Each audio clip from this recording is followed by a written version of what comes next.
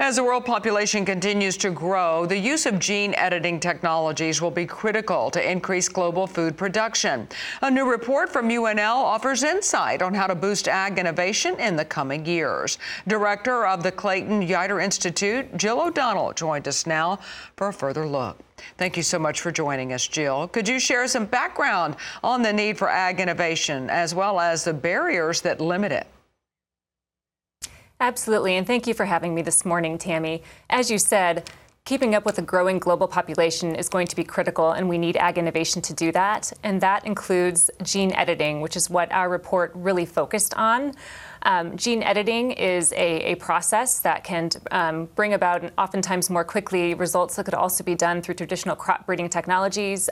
Gene editing can improve crops' resistance to heat, drought, pests, disease, also improve nutritional value, for example. But we found through the process of writing this report that agricultural innovation when it comes to gene editing is hampered by a lack of public understanding as well as some complicated regulatory barriers. So how does a lack of public understanding impede ag innovation?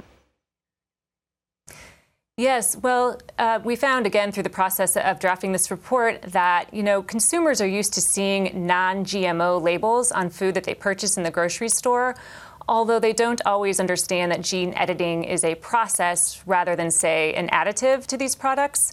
And they also often don't understand that there are many benefits, to these products, such as those I mentioned at the outset, things like making crops more resistant to drought, heat, other stresses, for example. And also improving the nutritional value of these crops and foods. However, food companies still use non-GMO labels to attract consumers through this marketing of non-GMO labels. But we see that there's kind of a lack of understanding of what that actually means. Right, definitely see that in the marketplace for sure. So how do the regulatory processes around gene editing crops affect adoption of ag innovation?